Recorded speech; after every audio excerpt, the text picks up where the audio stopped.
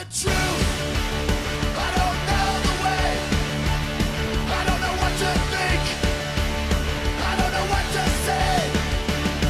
Yeah, but that's alright. Yeah, that's okay. I don't know anything. Hello there. Welcome to Factually. I'm Adam Conover. You know, when I think about what I do, which I do often, I sit there going, what the hell do I do? What do you call this fucking job? Here's what I think it is. What I try to do is I read something, I experience something, I learn something that changes the way that I see the world in fundamental ways. It knocks me off my chair going, what the fuck? Everything is different now. And then I try to tell it to you through comedy. That's it. That's the long and the short of it. That's what Adam Ruins Everything was. That's what this podcast is. That's what my stand-up is. That is what I do. Well, today, I would like to tell you about one of the most mind-blowing things I ever learned. This revelation to me, I still marvel at when I think about. It is so enormous that it changed the way that I think about the place I live in, the continent that I live in, the way I relate to other people, the way I think about my society. It is truly massive. And here it is. If you grew up like I did, I grew up as a white kid on Long Island in the 90s, taking history class. What I learned about the, quote, prehistory, I'm using scare quotes there, of the Americas, is that before Columbus, there were a couple civilizations in Central and South America. You know, there was, maybe you heard about the Aztecs or whatever. But apart from that, it was just Indians hanging out in the woods, not doing much with the space, right? Just a couple people here or there, and a lot of trees and empty valleys and stuff that white European settlers could just come in and make use of. That is the version that we were taught about. I learned about the Americas before Columbus as an untrammeled wilderness, an empty place. And that is a grotesquely incorrect picture. What I finally learned in my early fucking 30s is that is entirely wrong. New scholarship has demolished this idea of the Americas as a depopulated, empty continent. A recent study that collected decades of work on the topic estimates that there were actually around 60 million people in the Americas at the time of Columbus. 60 million. For reference, the population of Europe at the time was just between 70 and 88 million. So the Americas were basically on par with Europe in terms of population. This was not an empty continent. This landscape was teeming with people. And not only that, the civilizations in the Americas were advanced and dynamic. The Incas created a network of roads as many as 37,000 miles long. This was a couple centuries before Eisenhower did it. The Incas were building roads everywhere. Tenochtitlan, the Aztec capital, had hundreds of thousands of people, making it as large as many of the capitals of Europe. And plus, it has, did I mention this? Pyramids. London ain't got no pyramids. And not only that, the people of the Americas were incredibly diverse. In North America alone, there were upwards of 300 distinct languages spoken. So put it all together, we got people, we got cities, we got roads, we got advanced learning and education. How did the story that we tell each other today end up being so incredibly wrong? Well, here's what happened. After Columbus, successive waves of illness, of disease brought to the Americas by Columbus and explorers like him swept across the countryside. The people that lived here had little to no immunity to these diseases, and as a result, they killed up to 90% of the population of the Americas. Yeah, 90%. You know, as in almost everyone. This was a complete cataclysm. The death toll is almost unimaginable. To give you some perspective, it was the largest human die-off in history until World War II, centuries later. In fact, there were so many deaths after the European arrival that the temperature of the earth decreased as a result because a huge amount of farmland was retaken by natural vegetation and became a carbon sink. So many people died, it literally altered the temperature of the earth. But here's the wildest part. There was a gap. Those deaths occurred in the gap between when the earliest explorers like Columbus came to the Americas and when the settler colonizers came decades later. So the earliest European visitors reported seeing shores that were teeming with people, land that was full of civilization. But decades later, when a newer generation of colonizers arrived, they found land that had many, many less people in it. The accounts of those colonizers were the ones that were widely disseminated and read, when in fact it was European germs that killed upwards of 50 million people right before those colonizers arrived. And this notion was perpetuated due to a self-serving and racist colonial myth that seems to say, hey, there were hardly any Native Americans here, so, they weren't really using the land. There weren't that many of them anyway, so let's just come in and make our own homes, right? There's plenty of room on this continent. Plenty of empty space for us Europeans to come into and, build our buildings and plant our shit everywhere. What's an empty, untrammeled wilderness? It's ripe for the taking. When in fact, the people who perpetuated that myth, in many cases, knew quite well that there were people here. It's erasure, pure and simple. Now, this revelation rocked my world. It gave me a stark new way to look at the very ground that I stand on. Like, learning about this is like learning that dinosaurs never actually existed, or that the Earth doesn't really revolve around the sun. That's just a myth that Copernicus made up because he was being sponsored by the Round Earth lobby, which is actually what a lot of flat earthers think. So that one's false, okay? But this one is true. It completely recontextualized everything that I thought I knew about the place that I live in. Now, I read about this in an incredible book called 1491. And this book didn't originate this research, but it did the incredibly important job of reviewing it, surveying it, writing it up into a format that a layperson like me could read and understand, and underlined the importance and the revelations that this new perspective gives us. That is the work of truly great science journalism. It takes the research and uses it to help us see the world in a new way. Well, I am so proud and excited to say that on the show today, we have the author of 1491. Charles C. Mann is one of the foremost science journalists working today, and he's the author not just of 1491, but the follow-up, 1493, and most recently, The Wizard and the Prophet. His work has meant a great deal to me, and I could not be more thrilled to have him on the show. Let's get right to the interview. Please welcome Charles C. Mann. Charles, it's so wonderful to have you. Oh, it's my pleasure to be with you. I'm so thrilled to have you. I've been a fan of your work for a very, very long time. Your book, 1491, which I know is a number of years in the past for you now, but was a huge revelation for me in the way that I thought about the world and the continent that I live on. I've been trying to figure out where to start because your work covers so much ground. You wrote a piece for The Atlantic last June that I thought tied together some threads where you were writing about the pandemic, and a line really jumped out at me that I thought might be an interesting starting point, which was you wrote that for Native Americans, the epidemic era actually lasted for centuries. And I wondered if you could expand on that thought for a bit for us. Sure. By a bunch of historical circumstances that we can talk about if you're at all curious, when Europeans arrived in the Americas, after Columbus and so forth, there were very, very few epidemic diseases.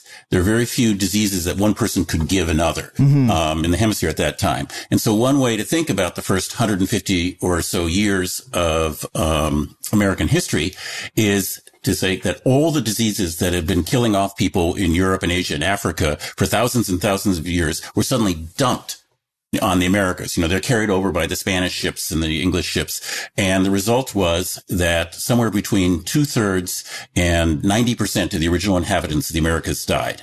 It was the worst demographic catastrophe in the history of the world. And it kept going on. I mean, the Comanches had, done everything. They kicked out the Spaniards. They kicked out the Texans. They kicked out the Americans. Smallpox comes in and basically does them in. And and that's in, the 19th century. And up until, the 30s, plagues were killing off Native Americans because they did not have these exposure to the diseases for centuries and centuries and centuries the way that Europeans and Asians and Africans did. And so in a certain horrible way for Indian country, this is nothing new. Yeah, I mean, This revelation from 1491, this is where I first encountered it, that the population of North America was vastly, vastly higher than our popular image of it, than what I was taught in school, than, any sort of television or movie depiction of what North America was like. And that disease had wiped out most of the people there before most European settlers even arrived. The earliest explorers brought it. They wiped out how many hundreds of millions of people? An incredibly large number of people, potentially. An incredibly large. I mean, it's really hard to know how many, right? Because it's like looking at a bank account that's been robbed and trying to guess how much money used to be there. So you can't really know. But the typical estimates now are that there are, somewhere around 40 to 60 million people in the Americas at the time that Columbus hit. I should note that these estimates keep rising a little bit. But one way to think about that is that there are roughly as many people in Europe as there was in the Americas, at the time of Columbus. And that picture really dramatically changed over the next couple centuries. But this is a truth that, you wrote this book in 2005, right? Or that's when it was published. And this is based on research that was going on, I assume, for years before that. And, it's only solidified more now. And yet the truth of that is something that we still have trouble internalizing. There hasn't been a mass change in consciousness of what North America was like among, those of us who now live here. I don't know, there seems to be a problem of, even when we revise our notion of the past, integrating that into our understanding of the present, even as vis-a-vis the pandemic. Yeah. And you see things like, for thousands and thousands of years, Native people managed the Western landscape by burning it, right? There is a huge amounts of and it's called, they even have a name for it, TEK, T-E-K, traditional ecological knowledge. And there are techniques for burning this, landscape in such a ways to make it productive and livable. And, the people died from epidemics and then followed by, wars and mistreatment and all the other horrible things that, then happened. And none of that knowledge was taken up by the U.S. government. Yeah. And so he comprehensively mismanaged the forests of the West for, 100, 150 years. And the results are what we now have in California. And so they if we had truly understood that these landscapes had been thoroughly inhabited by people who figured out how to live there, we might not have made these sort of beginner's mistakes. I thank you for talking to me about this, even though, again, this is work that you first started diving into, over 15 years ago, and I read the book years ago, but every time I think about the revelations from this book, I'm stunned again every time they come to me. Do you experience that? Are you in that state of astonishment about this as you think about it? Yeah. It's really, really hard to overcome what you learned in childhood, right? Yeah. And I learned the same thing probably you did in childhood. I can even recall my textbook saying that the eastern forest, was so big and dense that a squirrel could jump from Cape Cod to the Mississippi, just on the branches of the trees. And this was in my textbook. And I just thought, whoa, this sort of forest, dark and deep. And, it never occurred to me that, of course, that would be a horrible place to live. There'd be no sunlight there. You couldn't grow corn. You couldn't do anything there. And in fact, people didn't live there like that. There was huge patches of big cleared land. And this was recorded by the colonists. But when the native people were killed off by disease, mistreatment, and all the other things that we talked about, the forest grew back. And so somebody like Thoreau was looking at basically what was a cemetery, right, where the lands had gone feral, and he thought it had always been that way. And this is just deeply lodged in, my mind as well. And for obvious reasons, a lot of Native people, when, get pissed off about it. Yeah. God, just that revelation that so much of what we think of as the white colonial experience, those writers, Thoreau or earlier settlers who, would write down, look at this primeval forest that nobody lives in. They were experiencing a relatively new development, a forest that had grown back because all of these people had suddenly disappeared and they missed it. They showed up just after this happened and they thought that they were seeing something that was ages old. That's incredible. Exactly. And it's a sort of the founding myth of, unfortunately, the environmental movement. And you see it in things like the Wilderness Act of 1963, which is dedicated to, preserving, the lands untrammeled by the hands of man, I think is the language in the preface. And it's, actually taking places that were heavily inhabited, heavily modified, and heavily settled by the original people. And kind of, I think inadvertently writing them out of history, erasing them. And, it's a bad just because it's not true. And it's also bad because it means that we've comprehensively mismanaged so much of the land as a result of this, myth. There's a geographer named William Denevan who calls it the pristine myth. And I think that's a pretty good word for it. Pretty good term for it. Yeah. Yeah, it's even beyond those negative consequences. It also means we're not doing the thing that we think we're doing. When you go to, one of the great national parks in the United States and you say, we preserved this land. We said no one's going to build anything here. We're going to keep this the way it's always been. That's neglecting the fact that we, including people like John Muir, founders of the American conservation movement, kicked out the native people who were living there, and by doing so transformed the land that we're actually seeing a landscape that we created in the last few hundred years. We're not seeing a preserved little corner of this is how it always was. So, and that's particularly true even for places like Yosemite. Muir went there and he thought and it's beautiful. I mean, it is beautiful, but he didn't understand that the beauty he was seeing was because it was a garden. It was a tended landscape, quote, artificial, if you want to use that kind of language. He saw the people living there who had been living there forever and ever and ever. And he thought they were squatters and, they were bad. They shouldn't be doing this because they were doing stuff that was, messing around with nature. And in fact, the Park Service made a concerted effort to kick them out. And I don't think, the last, indigenous people were kicked out of Yosemite until the middle of the 20th century. So there's this decades long sort of shoving them out of their home process that really gives you a bad taste in the mouth now when you go to Yosemite.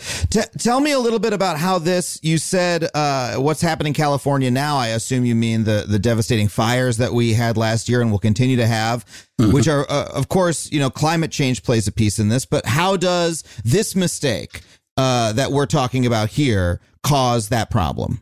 Okay, well, if you go to the far northeast corner, you have the Klamath River, which runs down from southern Oregon and then goes sort of through the mountains and ends up in the Pacific. And you have these people who've lived there for a really long time, the Karuk, the Yurok, and the Hoopa, and several other nations. And they're still here, right? Even though California California might have the single worst record of all the 50 states for treating its indigenous population. Wow. There's a book that came out a few years ago about California's treatment of its natives, by a guy named Madsden. It's got an unfortunately appropriate title. It's called American Genocide. So these guys, they were given reservations. There was a treaty signed and so forth. And then the state of California didn't want them to have any land. So, the California was sort of up for grabs in terms of this is in the 1850s and 1860s, whether it was going to be a slave state or so forth. And to appease California, they hid the treaties. They literally hid the treaties for decades. And the result is they didn't get any land. And when they tried to manage the land in the way that they had for thousands of years, they were arrested or shot. Or, jailed or what have you. And there's tons of records. These guys, and what were they trying to do? They were trying to do preventive burning. They were trying to burn the landscape, to prevent the fuel from building up. And there's a whole elaborate techniques that they had developed for preventing themselves from being burned out. And when they were arrested, this didn't happen. And so there's a place in California called Happy Camp, which is a, largely indigenous, settlement. They got burned out this year, even though the people in it, the Yurok and Karuk and so forth, had been begging the Forest Service for decades, literally decades, to let them burn the land preventively. And, it was awful. And this has happened again and again and again in California. California is always one of the places where America's problems seem to almost coalesce and become malignant in a way, and like collect, like California as the depository of all these things. But yeah, my understanding is that without that controlled burning, that allows undergrowth to rise up, and which is much more flammable, and that leads to bigger fires. Right. And it's a pretty simple, process.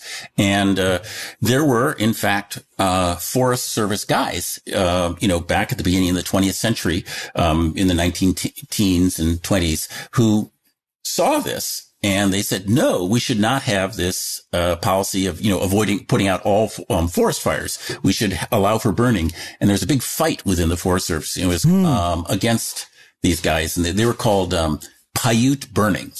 Because Paiute apparently meant primitive or bad or something, this was like a slam, and, they lost. And so instead the Forest Service, inaugurated what's been called the 10 a.m. policy, which is that every fire started in the forest on day one should be out by 10 a.m., on the next day.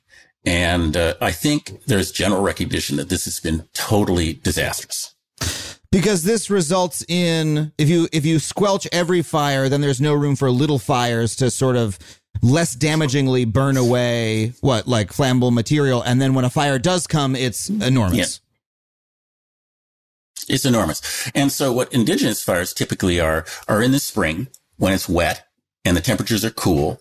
Then there's often, rainfall in California, and it gets wetter at the end of the day. So you light an area in the afternoon.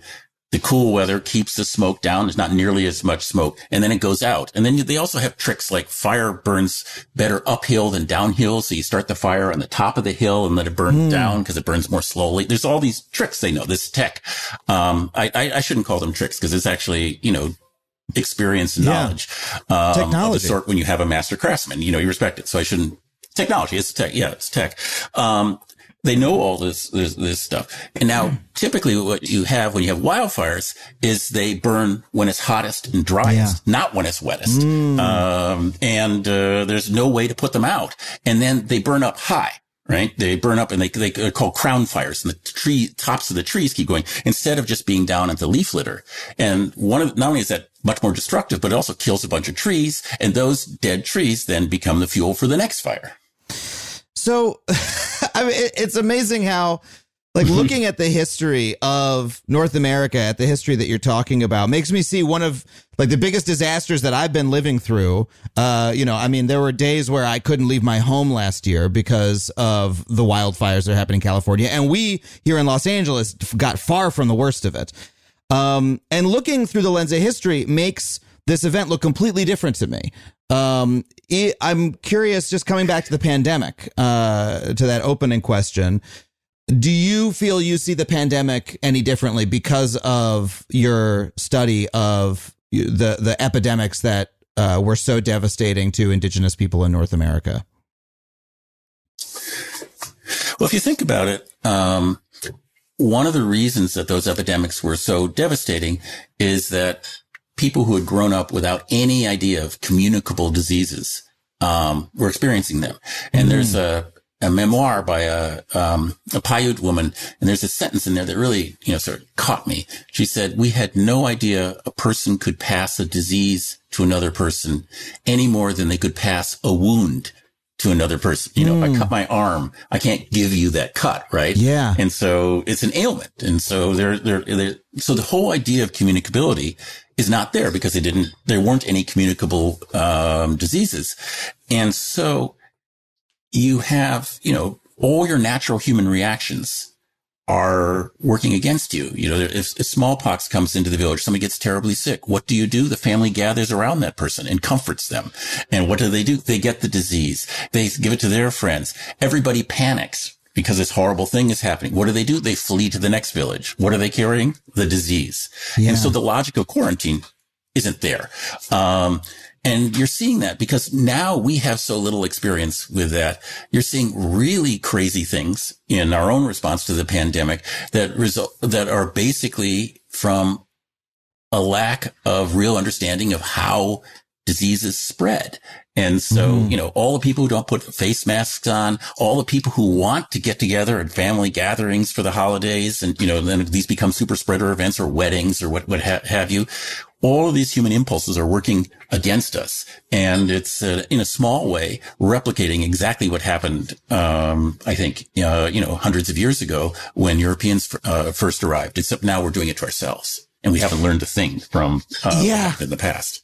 I mean, it does strike me that I'm not going to say it's the first time it's happened. I'm sure it's happened many other times, but the degree to which, white Europeans, the descendants of white Europeans in North America are, now being attacked by a pandemic rather than being the people who brought it somewhere else, there's an irony to it. Yeah, there's an irony to it, but the irony would be a little bit better if Native people weren't being hit so badly by it, like the Navajo and so forth. They've had terrible in the Lakota and had terrible suffering from it. But that's not because so much of lack of knowledge. It's because the healthcare available to indigenous people is just terrible. And, and so many people there don't have, good electricity and running water, and heat. And so it's tremendously exacerbated by, poverty, and which is, of course, comes from this legacy of discrimination, which has gone on for so long. So that there's this, you're absolutely right, but there's this really unpleasant, side effect. It's actually there's a small bit of good news on this. The Navajo, it's been recognized, and the Navajo now, I think, are, in terms of just a group of people, they have more than half their populace now vaccinated. I think they're ahead of everybody else in the nation. It's really can't be understated, though, how much pandemics like this, change the course of history. You wrote, again, in this Atlantic piece, the historians have seldom noted the connection between measles and the presidency of Barack Obama, which I really love that line. Can you share that story? Well, it is an amazing story. Basically, Hawaiian Islands, if you think about it, they're a place with very, very few epidemic diseases. They just hadn't come there. And the result was that when Europeans came over there, in their ships, they brought these diseases. This is, again, before the germ theory of disease. It was, they knew about disease, but they didn't know what it was. How really to stop it. And, the problem with the islands, that made it even worse, is that there's nowhere to go, right? You can't flee. You can't, go to the next state. So the islands were, beset by this. They're also very worried about the United States, taking them over, the native Hawaiians. And so the king, and queen of Hawaii made this plan to forestall this by formally allying with Britain. And by doing this, they were going to gain the protection of Britain. And so they went on this long voyage from Hawaii over to Europe in the 1870s. And we're about to sign this alliance when, in this horrible ironic fashion, they went to Europe and they got sick. They got measles and they died. That blew up that plan. The United States did take over Hawaii exactly as they had feared. And lo and behold, there's Barack Obama coming from Hawaii to end up as president of the United States. I mean, it's such an incredibly sad story. With that's I suppose a light at the end of the tunnel if you want to find a positive takeaway at the end of a story of incredible destruction and death of an entire culture. I mean, not that Hawaiian culture is gone, but the amount of life lost was massive.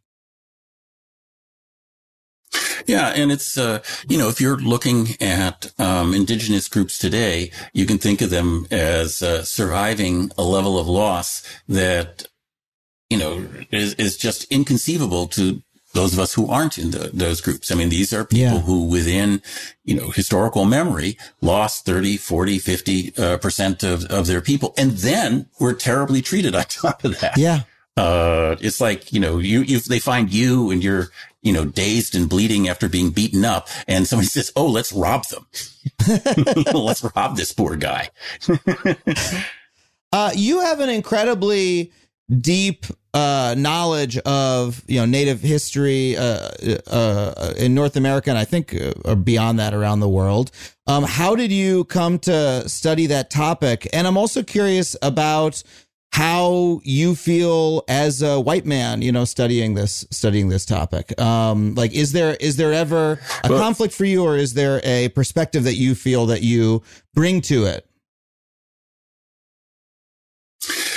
Well, first I got interested because, when I was very little, I moved from Michigan to, area around Seattle. And, it didn't take much to notice that we were living right next to, a bunch of Indian reservations. There's 28, I think, reservations in the state of Washington. Mm-hmm. And, some of these folks, they were around. And, I come from this really sort of uber waspy family. I mean, I have ancestors on both sides of my family that were actually literally on the Mayflower. Wow. This is sort of what my parents were fleeing, actually, to come to Seattle, where that wouldn't matter. And so, I was sort of, even as a kid, I was sort of used to this idea. I come from an old family, you know what I mean? And I looked at these guys, I thought no, I didn't. I'm a newcomer. And then I don't know if you've ever seen, the art of the Pacific Northwest, but it's just amazing. Incredible. It's beautiful. And, even as a kid, I mean, I could tell this was really great stuff, and it was really different. And it was organized, I would now say, on aesthetic principles that were completely different from, European aesthetic principles. And so, but I didn't really do much of that. I just knew that they were interesting and important people, until, as a young adult and a science writer, I went to, Yucatan, and I saw the Maya ruins. And I'd been to Greece and Rome, and I thought, oh, wait a minute, these ruins are bigger. Yeah. And to my, inexpert eye, they look just as impressive. And I thought, wait a minute. In my high school, we talked about Greece and Rome, which I think we should. But I don't know if the word Maya was even mentioned. And this is my own hemisphere. Yeah. So I just, started getting curious. And, that, the way is if you're at all freelancer, one thing leads to the next. Mm-hmm. And I did to answer your second question. I did think I'm not like a white guy. I'm like the pastiest white guy you ever saw. Super waspy. And so I thought, and, in my inexpert way, I wondered, well, should I do this? And, I talked to a guy early on named Russell Thornton, who's, actually at UCLA, Cherokee guy, really, really excellent guy. And so I unburdened myself, he hit it off and I unburdened. And he said, well, I'll give you some advice. He said, what? He said, a whole lot of white people, forget that the people that they're writing about are human beings. Yeah. So if you just keep that in mind, you'll probably be okay. And, it's really true. I don't want to hold up myself up as any kind of exemplar, because I'm certainly not. But I can say that, as I read stuff, quite often it occurs to me that the writer, who looks like me, hasn't realized that Native people are in the room. Yeah. Yeah. Right. And so, I was just talking to a guy about, I hate to, pick out a guy, as a stick to beat with, but I'm going to do it anyway, I guess. There's a guy named Gwynn, who wrote, Pulitzer winning, I forget, History of the Comanche, of Connor Parker, this amazing guy who was, one of their major figures, called Empire of the Summer Moon. I think Brad Pitt or somebody's making a movie of it. And if you just read it, it's talking about how, right in the beginning, talks about how the Comanche had held back civilization. And, these people were the last untamed, literally using that word, Indians in there. And I'm thinking, Comanche are actually reading this. And they're thinking, wait a minute. Wait a minute. We're civilization. Yeah. Right. And what the heck? I'm tamed. I'm now tamed. Who's going to like that? And you can say what you're talking about, but remember that they're in the room. Yeah. And, luckily, for me, I'm sure there are Native people who absolutely hate what I've written and hate everything I stand for, but they've been kind enough not to tell me. I mean, how do you think of yourself when you're diving into these topics? Because sometimes I think of, again, as another white person, I think like, well, I'm the ignorant person, like I grew up, as a white kid on Long Island, hearing the same stories as everybody else. And I hope that by, engaging on a voyage of discovery and publicly modeling it and being astonished by what I find, I can help draw other people from ignorance to knowledge, because there's other ignorant people like me who kind of need to hear it, and that's sometimes what I think my role is. Maybe there's white people out there who are more likely to listen to another dumb white guy when he's like, oh shit, I just learned this stuff. You know what I mean? That's what I hope I can have the role of, because I'm fascinated by these topics as well. But I mean, you're doing on the ground research, you're talking to, Native experts and doing these sorts of things. And I don't know, is there anything that you do in particular to make your role fit for you and do it in a way that, is, as you say, respectful? I guess I try to indicate that I'm really interested in hearing what they have to say. Yeah. And that it may, affect what I do and how I write. And the other thing I think, this is going to sound hopelessly hokey, but it's like one of those things where you actually believe the hopelessly hokey thing. So, is this that I think that, a really good book is on some level an act of generosity. That you're trying to approach it in a generous fashion. Yeah. Years ago, I saw Penn and Teller, the magicians, and they said, don't think of us as these big experts. Think of us as these ordinary guys who've learned a couple of cool things and want to show them to you because they're so cool. And that's how I sort of think, I got a chance to meet these amazing people. Yeah. And they have told me really, really cool things. And the other thing is that, a Native person who is 75, say, has had extraordinary things happen in his or her life.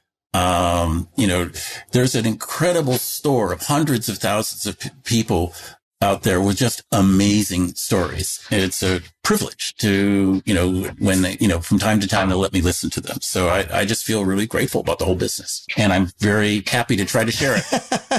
It's hokey, I know. It's not at all. It's not at all. I think that's a very fundamental human trait. That's a lot of what I do as an entertainer. Is I learned something and I thought, that's amazing, I want to tell other people.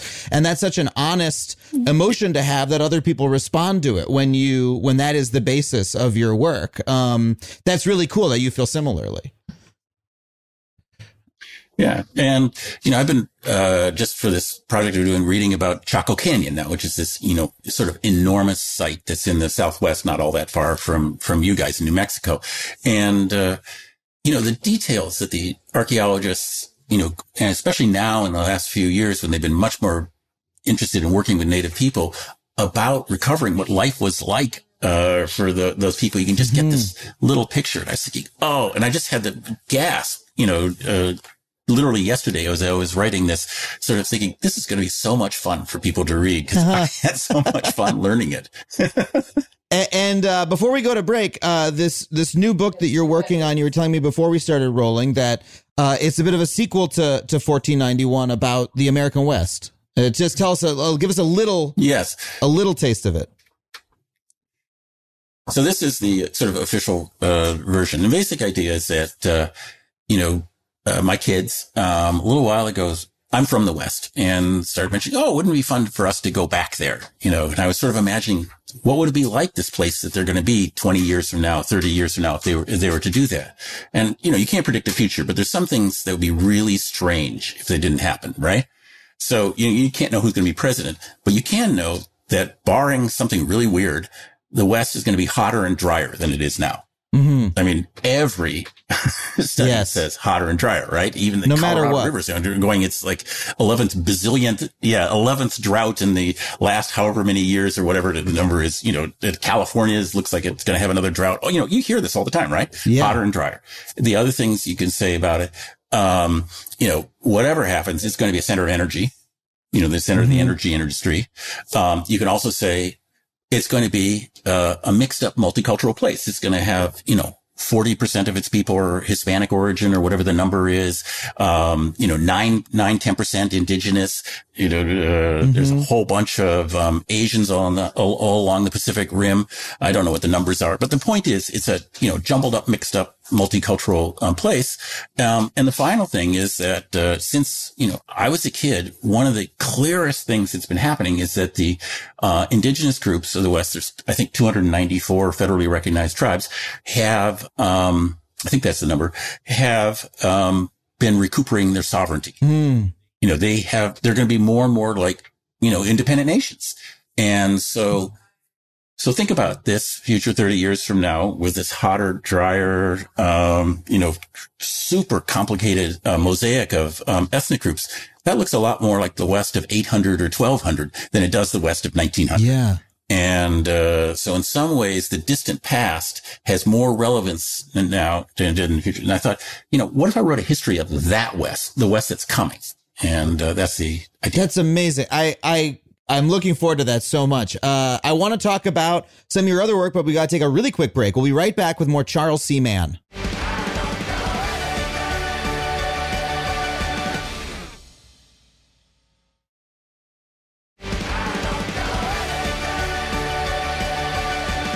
I'm a real, you know, super print guy, so I don't actually listen to that many podcasts, but I have listened to you, and I thought, this guy sounds sort of like me. Only I don't think I sound as good, but I mean, basically, in a sense that, you know, I think of myself as sort of like, you know, like my Labrador, mindless enthusiasm. Yeah. And, you know, that's my stock and trade. I learn things that go, whoa, that's really cool. Incredible. I feel that way when I read your work. I'm like, oh, I feel like our brains work a little bit similarly in terms of what I'm interested in and the enthusiasm that I have for these topics. You're also, I want to say, one of my favorite Twitter follows because, you know, my guess is from reading you is that you just sort of like are, you know, you spend a lot of time reading research, new studies that come out, and you just sort of tweet when something strikes you as really fascinating. And so as opposed to people who tweet every angry thought that they have, every tweet of yours is like, oh, here's something really interesting. Here's a really fascinating new idea that just came out. Yeah. How do you go about that? That's what I mean, I actually don't think I have all that much to contribute in the discussion of whether Donald Trump is awful or not, you know what I mean? Or, you know, all these other subjects. Yeah. Or, you know, I just don't think I have that much to say. But, you know, I can, as I said, I can read scientific papers, and, you know, every now and, you know, the great thing about it is scientists are not allowed to write well. I mean, they're actually punished if they are. So they'll take something and they're out to bore you, but then you tunnel in, you think like, holy crap, this is really interesting. Yeah. You know, in all sorts of different ways. And, so then I thought this is fun to share, because I don't actually think my like personal opinions about most stuff is that interesting. Well, you're like, as we all are, you're a lens, right, through which you're viewing this work. You have your interest and your understanding, and then, you know, you're able to take it and hold it up for us and say, oh, I found this interesting, and in a way that is a little bit more intelligible. I'm not someone who can read habitually every day read dense academic prose. I can when I'm motivated by a research project, but it's not my day job, you know? And so you hold it up for me and I see it and I go, oh, wow, okay, this is interesting. Charles pointed out what is cool about this. And then maybe I take that and I do that for somebody else because you're one of the people that I read. Yeah. Yeah, it's like, I read this so you don't have to. I read a lot of really bad prose. I often think of what I do as, you know, in entertainment and television as taking, you know, work from very good writers like yourself, but, you know, a lot of the audience is not able to spend their evenings reading because they have kids. They're very busy. They only have 22 minutes at the end of a night to watch something. And so I take it and I make that final translation of, I read this so you don't have to, and turn it into television. As I look at all your work, I think there's like a connecting thread of our relationship with the natural world as humanity. I mean, even as you're writing about indigenous cultures and societies, there's that connection with, how different cultures have managed forests and et cetera.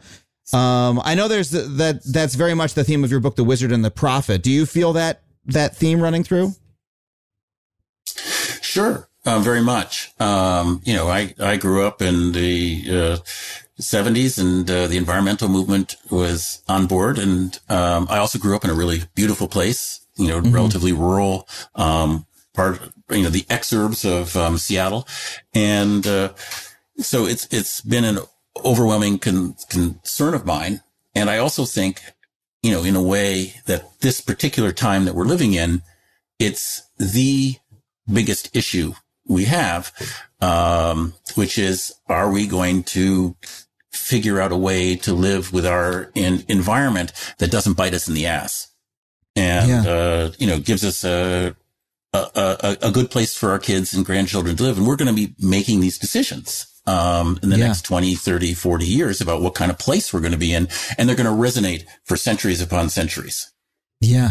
And so as a journalist, that's the biggest story there is, I think. And so it's, something I keep thinking about a lot. I recently had Elizabeth Kolbert on to discuss her new book, Under a White Sky, which I have not yet had the chance to read, but, I'm familiar with her work and had a really wonderful conversation with her. She has a really, I want to call it sort of devastatingly clear-eyed view of how we have altered the planet and our prospects for preserving it or reversing any of those alterations. I'm curious about what your overall view is about, climate change or, the project of changing the planet overall. Do you feel optimistic or pessimistic, or do you, where do you put yourself? Well, I guess here let me ask you a question. I'll tell you what seems to me to be a really plausible scenario for 30 or 40 years from now. We blow past 2 degrees and we're at like 2.5 degrees. Okay. So there's a lot of bad stuff happens from that. But, right now there's 1.3 billion people without electricity and like 2 billion maybe without potable water. Those numbers are going down. And it's quite possible that that same future will have, hardly anybody without electricity, hardly anybody without, running water. Is that a bad world or a good world? Oof. I mean, I guess I want to know more, about the prospects of, I want to know more about what that world looks like, right? Because, how many people are being forced to, move from where they live? Is Arizona still habitable? Yeah, the answer is yes, because we know that, in a severe drought, that lasted for a long, long time in the 12th century. And then there was one in the 9th century. There's been these mega droughts that have lasted for decades upon decades in Arizona. And, Chaco Canyon was built in the middle of one. These fantastic irrigation systems in southern Arizona of the Hohokam, where they were based on this sort of radically different idea about how we should deal with water, were all built during these times when it was extremely hot and dry. Yeah. So the answer is yes, it could. Is it going to be like it is now? No. But is it, have people figured out how to tolerate and live decent lives? And yeah. And it's again a question. Obviously, if a single family is forced to move and become exiled because of, climate change, that's a terrible tragedy that will shake that family forever. But, suppose on a planetary level, when you have, 8 or 9 billion people, 100 million people over a space of 20 years are forced to move. Yeah. But 1.3 billion people gain electricity at that time. I mean, how do you balance all that? I don't know. Yeah. But that seems to me a more accurate answer is that really bad stuff and really good stuff will happen. And because that's the way it's always been in human history. Yeah. Yeah, making that calculation is you have to do sort of Peter Singer levels of ethical calculus to try to do it. And, right. And even if you did, how would you know if you got the right answer? But you're right. I mean, we have to judge those things. To answer your question, I don't know how I feel about that future because, okay, 2.5. Well, let's say that means that the coral reefs are lost. Let's just as a, you know, and they wouldn't have been if we had hit some arbitrary other number. I think, well, that's bad because I love coral reefs and I do think we have a duty to protect the natural world. And I do think it's bad for, you know, unique species biodiversity to be wiped out. But on the other hand, we have a moral obligation to each other and to the rest of humanity and to prevent human suffering and death. And it's a difficult question to answer. I don't think we should view it as a trade-off that we have to have one to have the other, that we have to kill the coral reefs in order for those people to get electricity. I think that's a false choice that is often pushed on us by those who don't want us to preserve the environment and just want us to keep burning oil because, hey, that makes we can buy better, you know, we can buy more stuff that way. But yeah, exactly. I mean, you know, I think your moral duty is to do as much as you can to protect the coral reefs. I'm just saying if that was an outcome. Yes.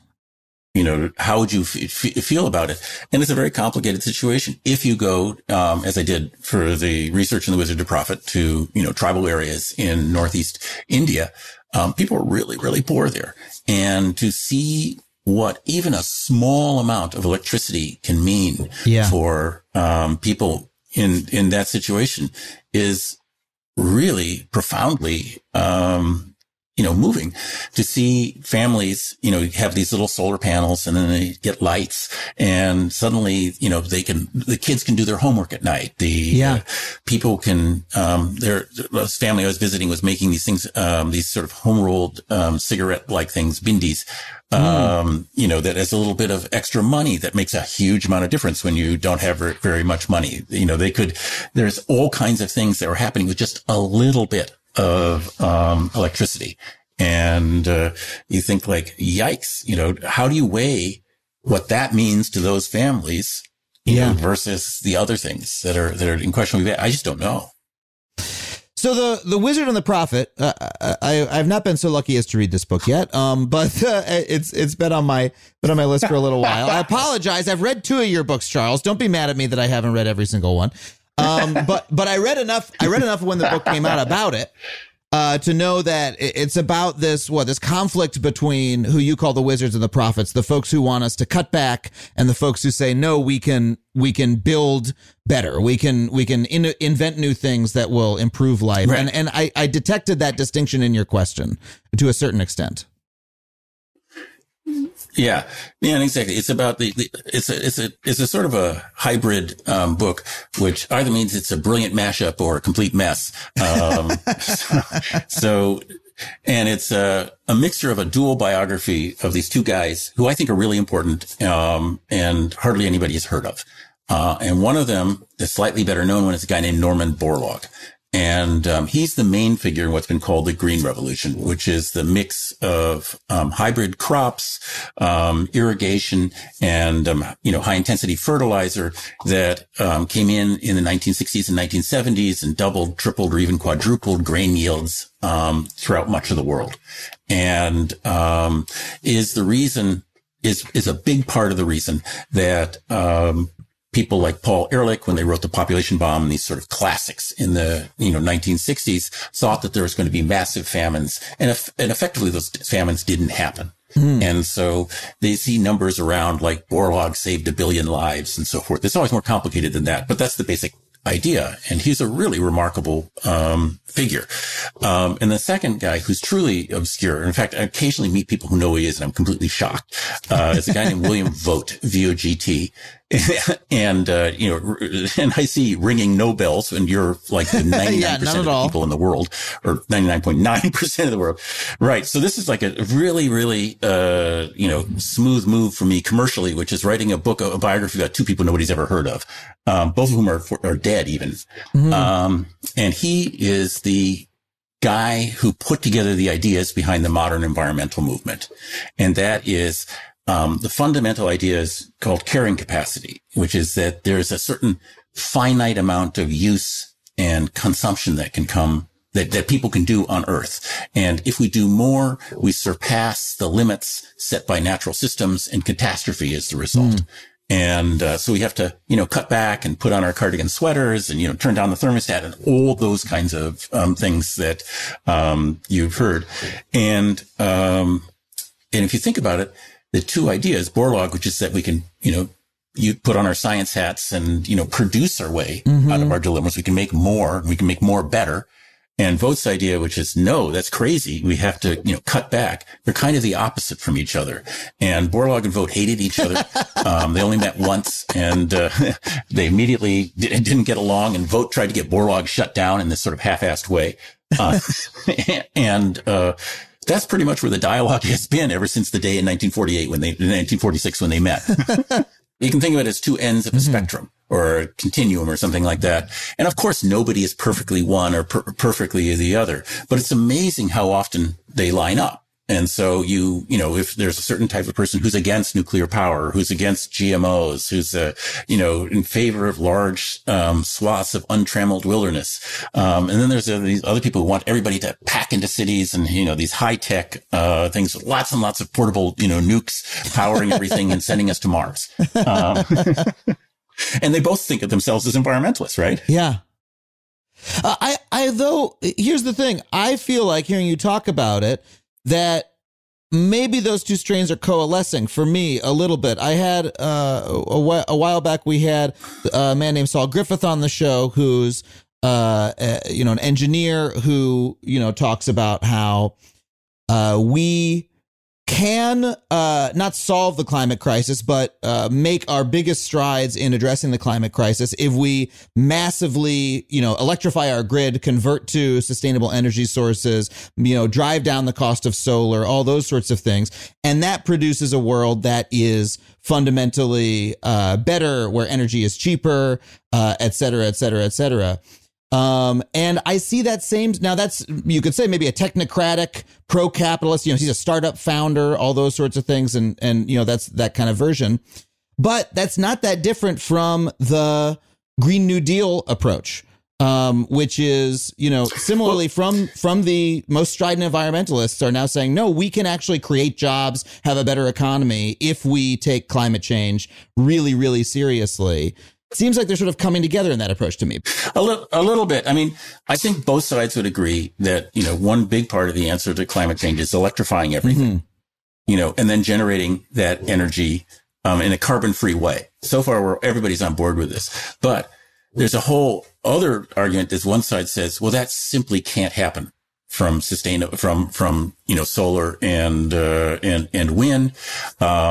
It has to happen with nuclear, and probably it's going to need fossil fuels. And we're going to have something called carbon capture and storage to, these big plants to capture the CO2 and inject it into the ground. And so there's this big central, and all that involves big centralized facilities, feeding it out to everybody, which is sort of the model we now have, because there's been these economies of scale and so forth. The other side says, no, that's anti-democratic. These institutions don't care about you. What we need to have is these networked, neighborhood level installations of, solar and wind. Everybody's, me and you swapping our power, back and forth, all under our control. We're all living much closer to the land.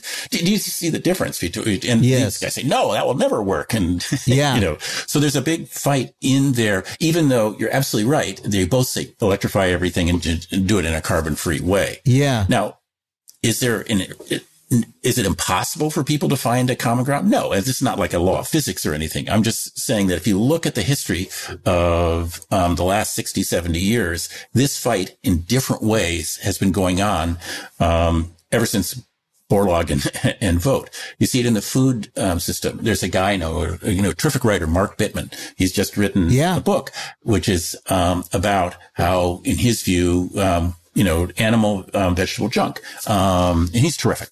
And it's about, in his view, how giant agriculture has ruined the food system.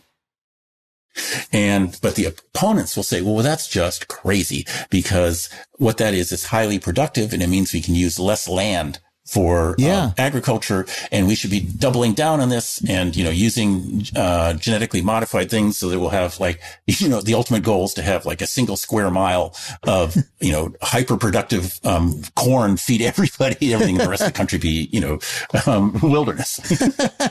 And that, so there's another area which that fight is going on. Or in California, where you have water, where you have, this tremendous fight between people who want to say, no, we shouldn't be having golf courses and lawns. We need to have xeriscaping and live in a desert environment. And other people say, no, let's build all these giant desalination plants and power them by nukes. And, California has 25 the plans for 25 gigantic plants, plus this huge thing where they're going to take I think it's the Sacramento River and funnel it down south in another giant canal project.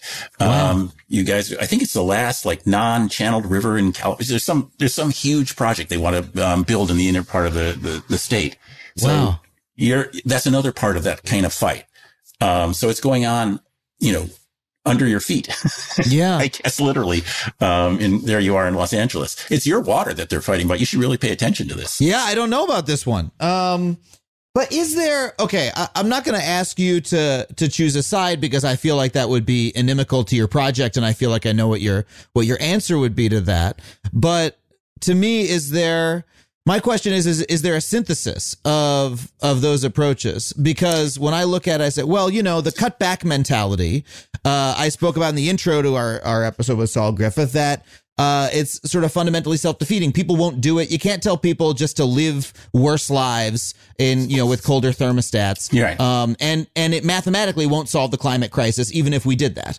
And then on the other hand, the idea that, we can continue growing at exactly the same rate, that we have to change nothing. We can continue. Exxon can keep having massive profits. The economy can keep growing by this amount every single year, and we can solve climate change at the same time.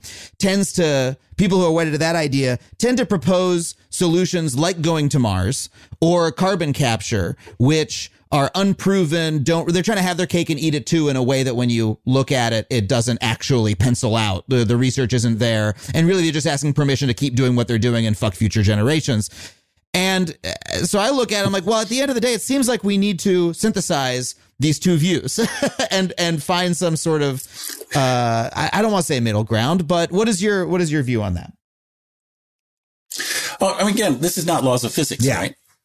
So obviously you can synthesize them. The question is whether people will. And so, here I'm now, what I was telling you before, I think pretty much throughout this, conversation was in the realm of fact, right? I was trying to tell you facts that happened. So now you're asking me, could there be a synthesis? And we're entering like a different realm. And I'm just some guy, at the coffee shop, right? That you were unlucky enough to sit next to. So, and we somehow got into this conversation. Yeah. And because you were so desperate for conversation after COVID that you would talk to anybody, you're willing to hear me out here, right? Yes. Yeah. You understand what I say. This is so like with John Cabot. So I guess I think about it often this. I talked to a demographer, a really smart guy once named Nathan Kivitz, and he told me that when he came to scientific disputes like this, he thought, what would happen if you granted each side their essential premise? Mm-hmm. And, what if you did? So, one side's premise for nuclear power is that nuclear power is safe. Mm-hmm. That it's not going to kill anybody. And the other side's, premise is that it leads, quite naturally to giant, corporations, and utilities that are completely unresponsive to democratic, pressure and, end up not giving a rat's ass about the lives of the poor workers who have to get all the uranium and this all sort of stuff. So what if you said both of those are true? Mm-hmm. That it's safe, but it has this. So to me, again, I'm just the guy in the coffee shop here. I think, well, what if we had you thought of nuclear power as a bridge fuel? Mm-hmm. What if we built small, easily decommissioned neighborhoods, so to speak, nukes. And they exist. I mean, you know, if in New York, they have them right in Columbia University, and in Chicago, I think still has its own reactor, the one that Fermi built, you know, back in the 40s. And there's all these small scale things. Now, and those are like under democratic control. I mean, they're right in the middle of big cities, and they have not killed anybody. Yeah. So I'm looking at this, and the same thing is essentially true with all those nukes that power nuclear submarines. Yeah. You know, they're fine. And so what if we did things like that on a scale, and that gave us a little breathing room while we figured out renewable energy, which is still, you know, not renewable energy. I mean to say solar and wind, which is still in its infancy. Yeah. You know, what if we had nukes and said, we're going to build a bunch of these and they're going to last 30 years or 40 years or whatever this is. The great merit of this idea is that whenever I have brought it up, everybody hates it. It makes nobody happy. But that's what they say. That's what they say about a good compromise. A good compromise is one where no one's happy. Right. And I do think that kind of thing. Here's another example for agriculture. You know, agriculture is a big climate issue. There's a whole host of issues around agriculture. Mark Bittman is completely right about everything. I don't mean, his book is very good. I don't mean to, I can't wait to read in any way diss him. You know, and you think like a whole bunch of people are very opposed to genetically modified organisms, you know, due to GM plants. So what if we again grant the two sides the best, and say, look, these things can be regulated right. They are safe. You know, they're not going to kill you. The other side, you're absolutely right. This is feeding into a system that has enormously destructive environmental and social, consequences. So if you think about it, the research in agriculture, which is what GMOs are about, is concentrated in like 5 or 6 crops, you know, wheat, rice, corn, the biggies. There are hundreds of other crops that are just completely ignored. And a lot of them are way more beneficial in a climate point of view. I think particularly of tree crops, which, arboriculture it's called, and is a big deal in the global south, in places like West Africa and in the Amazon, where there's literally hundreds of tree crops. They're completely wild, essentially. And they are very, very difficult to develop by conventional breeding because they have such long generation times. You have to breed them and then wait 10 years and then breed them. And that's why like the American Chestnut Foundation is moving so slowly to bring back the American chestnut. What if you use that technology to develop tree crops, which use much less water, much less fertilization, provide shelter, provide all kinds of other benefits, and took places that are dry out, and you had this kind of arboriculture or silviculture, and you could also mix it, as is in the case in northern Mexico or much of West Africa, with cattle, and there's a good reason to do that, and use this technology to bring in more climate appropriate agriculture. Yeah. This is another solution that everybody hates, but I have a kind of think that it might work. But remember, I'm just the guy at the coffee shop here. Right. No, I'm not holding you to this piece. Okay, arboriculture expert Charles C. Mann says that we should start small nuclear reactors all over Africa. No, I understand the point that you're making. And, to me, it comes down to what solutions are actually going to be effective and which ones are wishful thinking. And it's often harder than you think to tell which is which, right? Cutting back, saying everybody should cut back on everything and that we should, make our footprint smaller is itself a form of wishful thinking, because you can do that sometimes individually. And, you can use less plastic bags and you can turn down your thermostat and you can think I've done my bit, when actually the solutions that are needed are in a more top down way.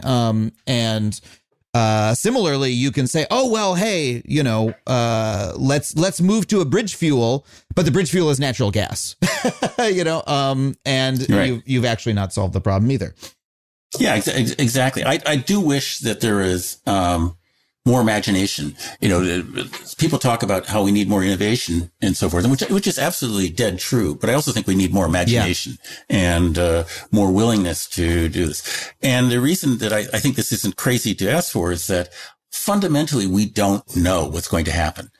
we don't really know what's going to happen 30 or 40 years from now from climate. We don't really know what the consequences of 2.5 degrees or 3 degrees or 2 degrees are. I mean, we can project, but we don't actually know. We similarly don't know how fast battery prices can go down or how cheaply we can make nukes or any of these things. It's a giant leap in the dark. And that's one of the things that I find consistently most personally annoying about environmental disputes is that people are very, very confident about things that I don't think that there's any reason to be confident about at all. And there's a terrific book called Climate Shock by the Weissman and Gernot Wagner, the late professor at Harvard and Gernot Wagner. And its whole point is that the big scary thing about climate change is that there's this possibility of really weird stuff happening. Yeah. That is unpredictable and we don't know because it's such a complicated system. And, to me, it translates out as, gee, I'm so glad we randomly fooled around with the constituents of the atmosphere because, finish that sentence. Right? Right. There's no way to finish that sentence, and we really, there's a non-zero chance that something really weird could happen. And I just see no reason to experience that risk. But avoiding it also involves a leap into the unknown. Which is means, among other things, that there's never going to be things in the foreseeable future for journalists like me to write about. But also means we're on this kind of scary ride. No, I mean you're absolutely right that the climate is such a massive system, and pushing it in the direction that we're pushing it is going to have effects that we can't predict. I mean, just reading about the polar vortex that, overtook most of the country a few weeks ago as we're recording this, like that's not something that I think a lot of people would have predicted a few decades ago, that the jet stream would be disrupted such that this huge mass of polar air envelops all the way down to, South Texas. Is that's weird and surprising, and there's going to be other weird, surprising results. Some invasive species is going to be let loose in an area that we didn't predict because its range changed because XYZ, and that's going to have a massive effect. And the amount of uncertainty that we're going to be living with is maybe the only certain thing. Right. And and it could also work out positively. One of the things that's really interesting is that there's this sort of sub-literature in this idea of the effects of what they call black carbon, which is soot, largely from coal, burning, and particularly in Asia, where most of this sort of dirty brown coal, as they call it, is burned. And it gets onto the Himalayas and it, goes up high in the air and it lands on the snow of the Arctic and Antarctic and so forth, and it darkens the color of it. In the scientific language, it changes the albedo. It changes the amount of light it reflects. And when dark things get hotter, and it adds tremendously to the melting of the ice caps.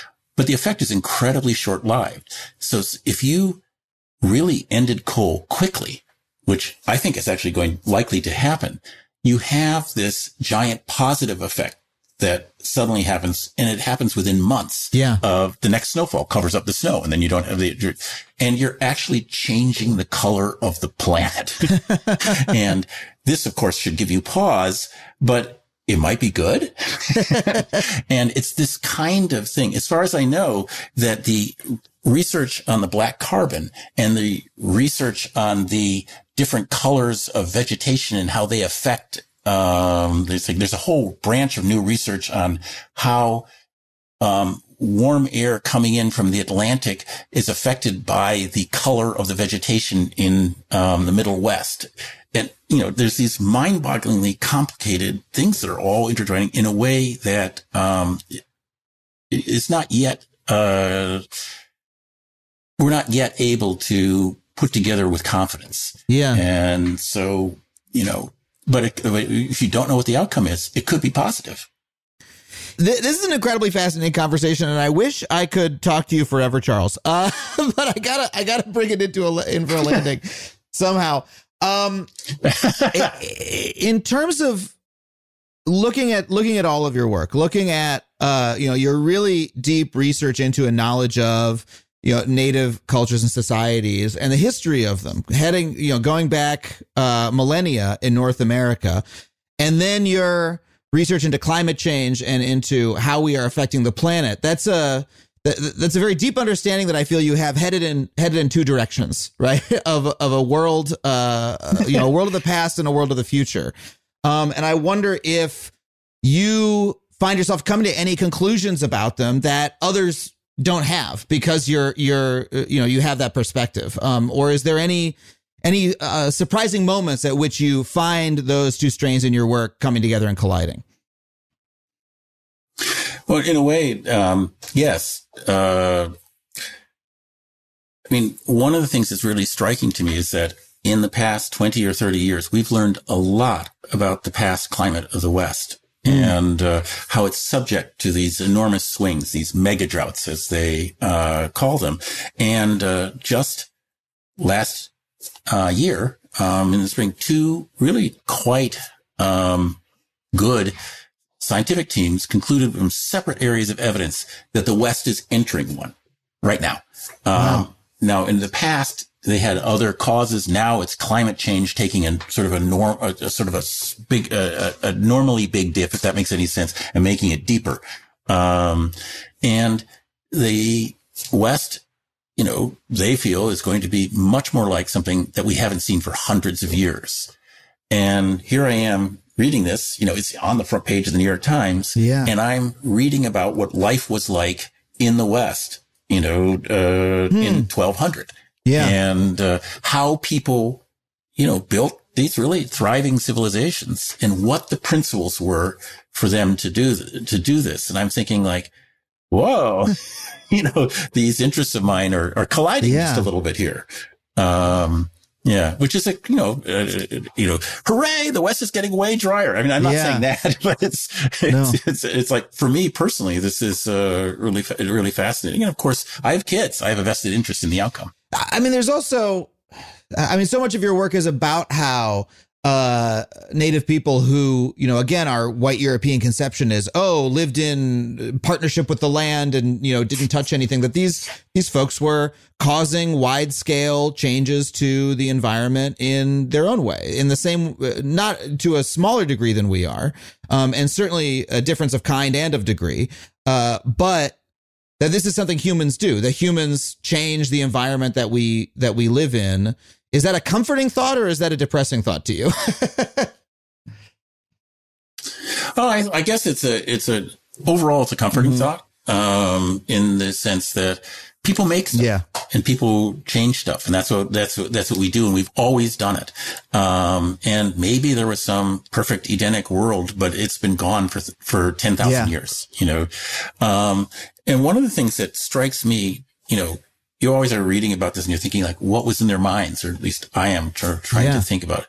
And it seemed to me that, this is a gross generalization because we're dealing with hundreds of different cultures, and crazy different languages and belief systems and so forth. But over and over again, I think what these people were doing was making future environments. They were trying to build a world that they wanted to live in. And, and that's why there'd be these investments by the Hohokam for generations in these massive, schemes to channel water, and harvest water, and why there is these, things where they're burning and maintaining the landscape and actually incorporating the burning into their, religious symbols so that it became, a sacred duty to create this, and maintain this landscape. And I think that's not a bad way to think. What world do we want to, what should the environment we live in look like? Let's build it. Yes.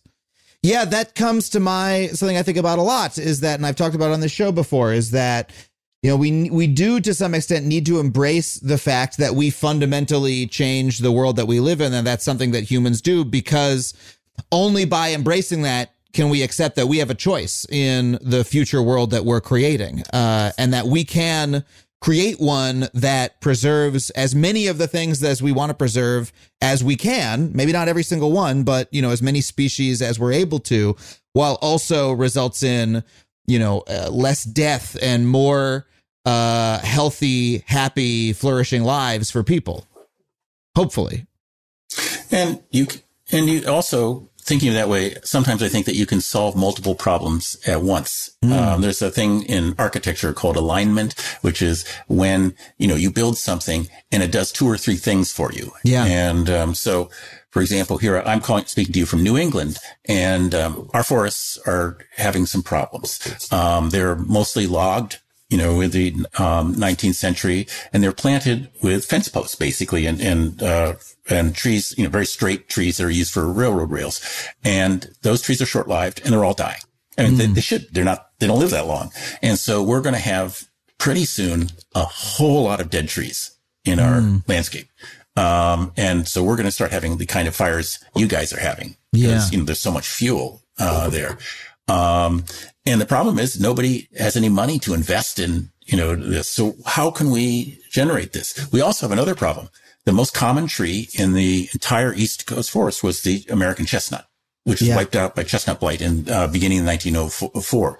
They have now developed chestnuts, that could go back in. And the chestnuts are a fantastically productive tree. But I don't know, something like 40% of our agriculture doesn't go, by weight, doesn't go to feeding people. It's used for chemicals and dyes and, cattle feed. Chestnuts are just great for this. So you could actually bring in something that would replace the dead trees, create a beautiful landscape. Chestnuts are beautiful, and be a productive industry that could take some of the weight off of the, industry that's, that's threatened by the randomness of climate change. So that kind of thing. And we could build a landscape with lots of chestnuts in it. It used to be something like a quarter of the trees east of the Mississippi were chestnuts. You could put a lot of chestnuts in and have a big impact in a beautiful environment and solve a bunch of environmental problems at the same time. At least, again, now talking as the guy sitting next to you in the coffee shop that you can't escape from. Well, okay. Last question for you. As that guy, what animates you in the research projects that you pursue? I mean, as you said, you're a freelance writer. You can work on anything that you want. You've sold enough books that I think you can probably choose your topics. What is there something in the work that draws you to certain topics or themes or pursuits? What are you looking for something when you're? Yeah, I can tell it's like a feeling. Nabokov called it that shiver up the nape of your spine, or something like that. And for me, it's, I grew up with my dad, he's a wonderful guy, passed away a while ago. And, he would come home from work. He ran a small business, and he's a smart guy, and he would have a pile of newspapers and books and magazines, and he would go through them, right? And, if he felt like he was being talked down to or pedantic or whatever, didn't have a sense of humor, he had this basket in the corner of the room, and he'd throw the stuff in the basket, no. But his highest praise was my mother would be, cooking and so forth, is he would go, huh. And he'd run over and he'd say, Nina, I didn't know that. And he would tell her what he had just read. And this is like a tremendous pleasure for him. And I always think like, am I, when I'm writing, I'm looking for a subject that would make my dad go, I didn't know that. And when I'm writing, I'm also trying to think, am I in that basket? I don't want to go in the basket. I love that so much. You're not in my basket, and your book made me exclaim in that way many times, or your books have. Yeah. I can't thank you enough for coming on the show. It's been such a pleasure and an honor to have you, Charles. No, it's my pleasure, and I look forward to listening to you in the future, even when I'm not on. Amazing. Thank you so much.